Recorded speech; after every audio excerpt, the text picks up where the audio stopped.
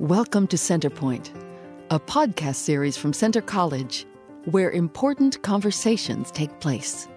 This newest addition to the series includes oral history interviews with World War II veterans conducted by Assistant Professor of History Sarah Egge and her students at Center College.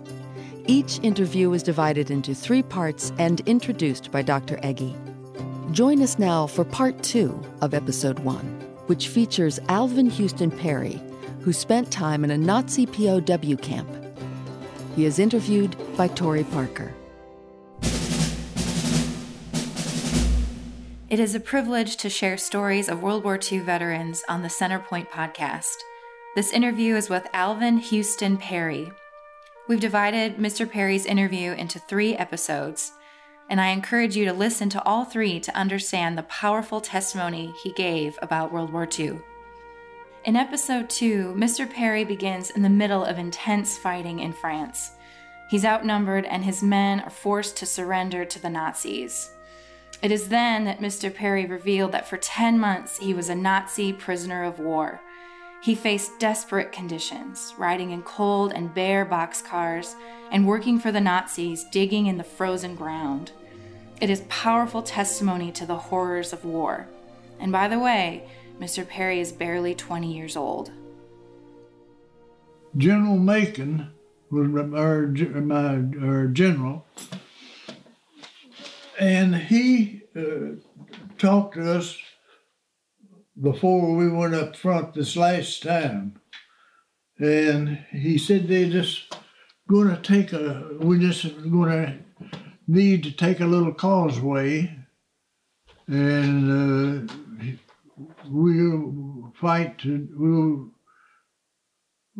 open up early in the morning, and we'll just do that in a day, and we'll have a hot breakfast the next morning. Well, he didn't know exactly what he was talking about, because we was fighting tanks with rifles, and you can't do that. That's a bad thing. And we just had one anti-tank gun, and it was on the end of the hedgerow. We was in the hedgerows, and they had tanks. We didn't have any. They had a little river, and they couldn't get them across. They blowed the bridge, and couldn't get the tanks up to us. So we fought all day hard, and after they knocked our tank out, anti-tank gun out, we attempted to withdraw because we was afraid they'd drive our tanks down the end of that hedgerow and just knock us all out.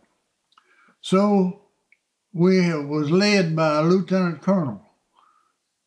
He was leading the withdrawal, and we were supposed to go back one hedgerow and set up again, but we went back 2 hedgerows.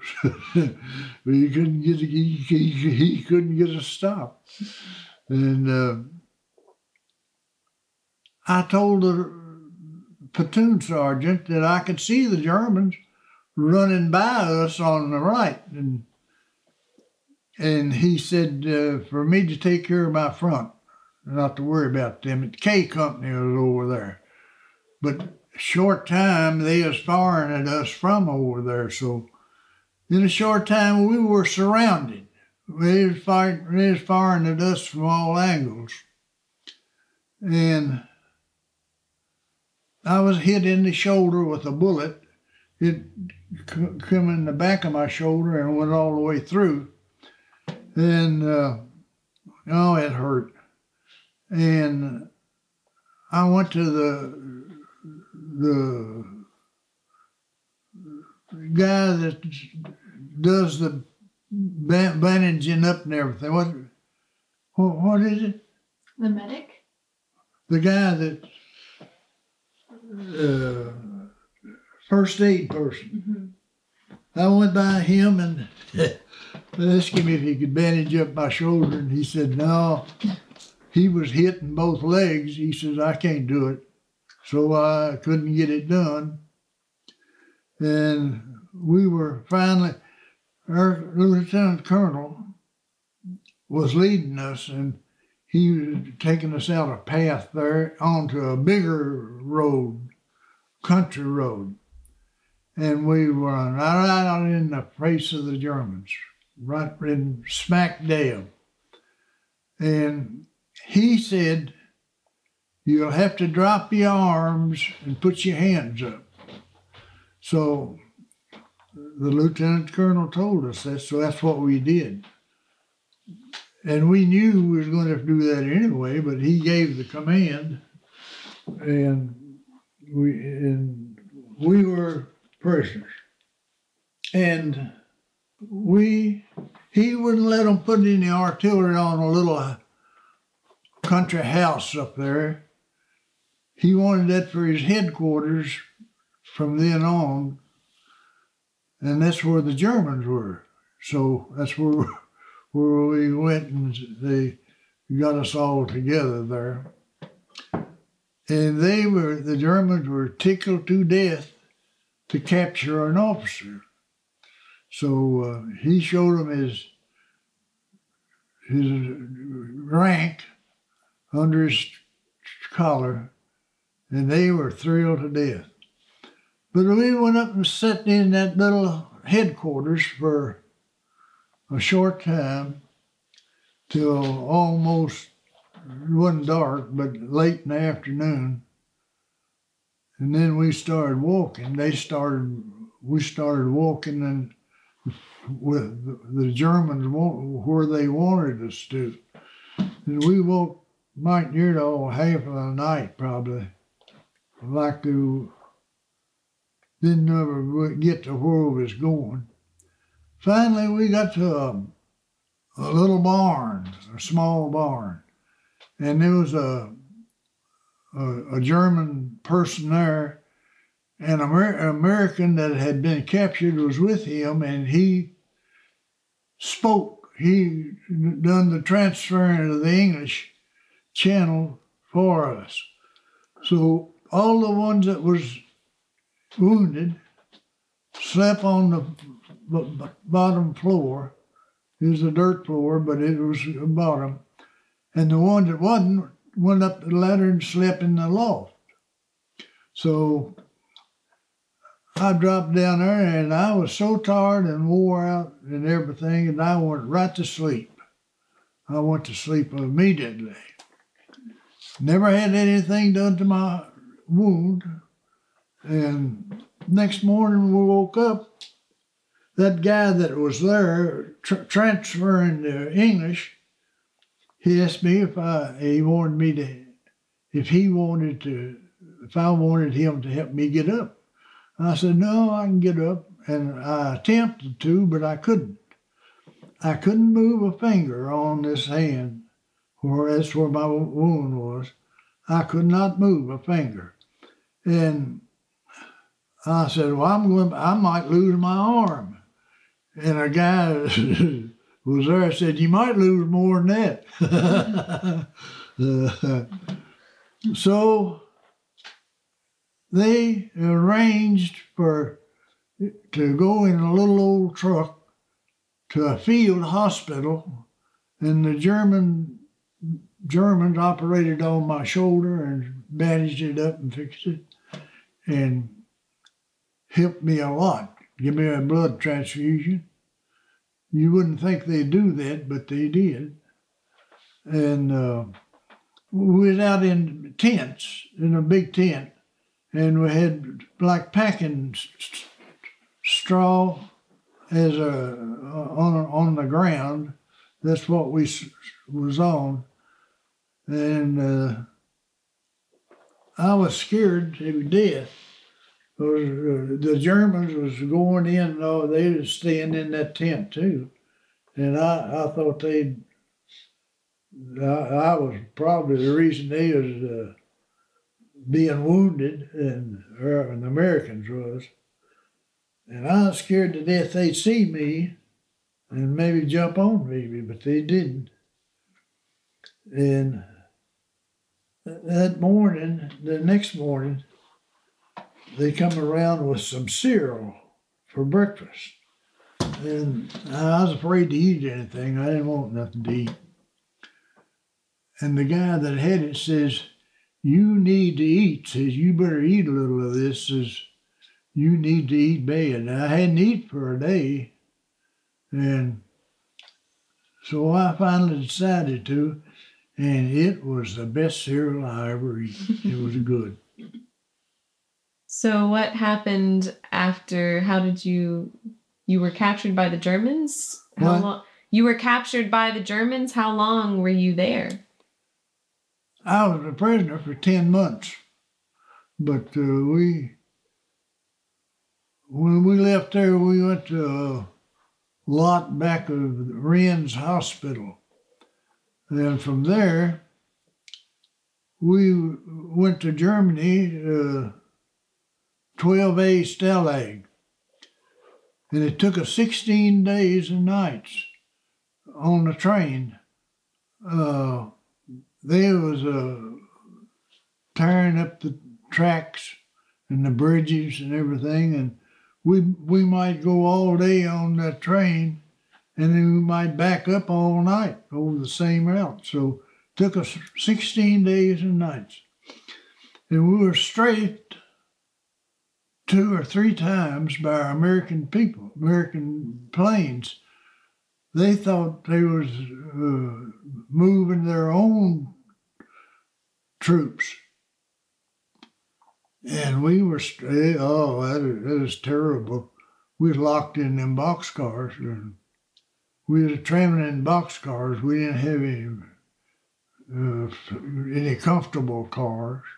And we had 2 guys in our car where all they was thinking about was escaping, getting away. And they noticed that when they let us out for the train, that they didn't lock our car door. They didn't fasten the car door. And he said, soon as these planes start peeling off, it was 3 of them, I'm going to jerk this door open and we can get out. So he did that. He started peeling off. And he jerked that door open and we got out, which we wasn't supposed to do. We wasn't supposed to be out. And he and another guy tried to get away. They was running down in the country somewhere there, and they caught them. And they brought them back up to where the train was, and they shot them. They killed them, and them 2. And we wasn't supposed to be out of the car, so we didn't know what to do. One old guard said, "If you'll help me," I said, "I'll do whatever I can." So he was hit with a bullet, and he said, "If y'all help me, I'll try to help you. I don't know whether I can or not." So we helped him do whatever he wanted to do. And they didn't shoot anymore, instead of 2. And they put us back in them car and locked us in. So didn't nobody want to be locked up again, but they was. And we finally told them that, convinced them that we wouldn't try to get away. And they let us bed down on a hillside there outside. But about dark, they changed their mind, and we had to go back to the cars, and they locked us in them cars. The planes come back the next day, like everybody knew they would, and they strafed us again. And then the engine was broke down, and we couldn't move from where we were. So we had to walk to another station and get on another train that could go to where we was going. So we went to 12A, and we were there for a while, about a week, and that's where we got the first Red Cross food parcels. We got a food parcel, weighed 12 pounds and had a lot of good things in it.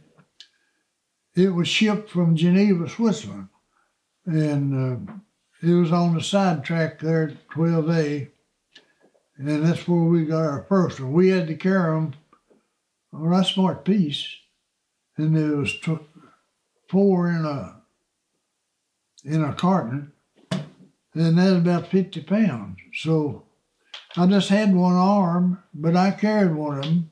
A lot of them, they asked everybody for volunteers to carry the parcels from a train, from the sidetrack to the headquarters.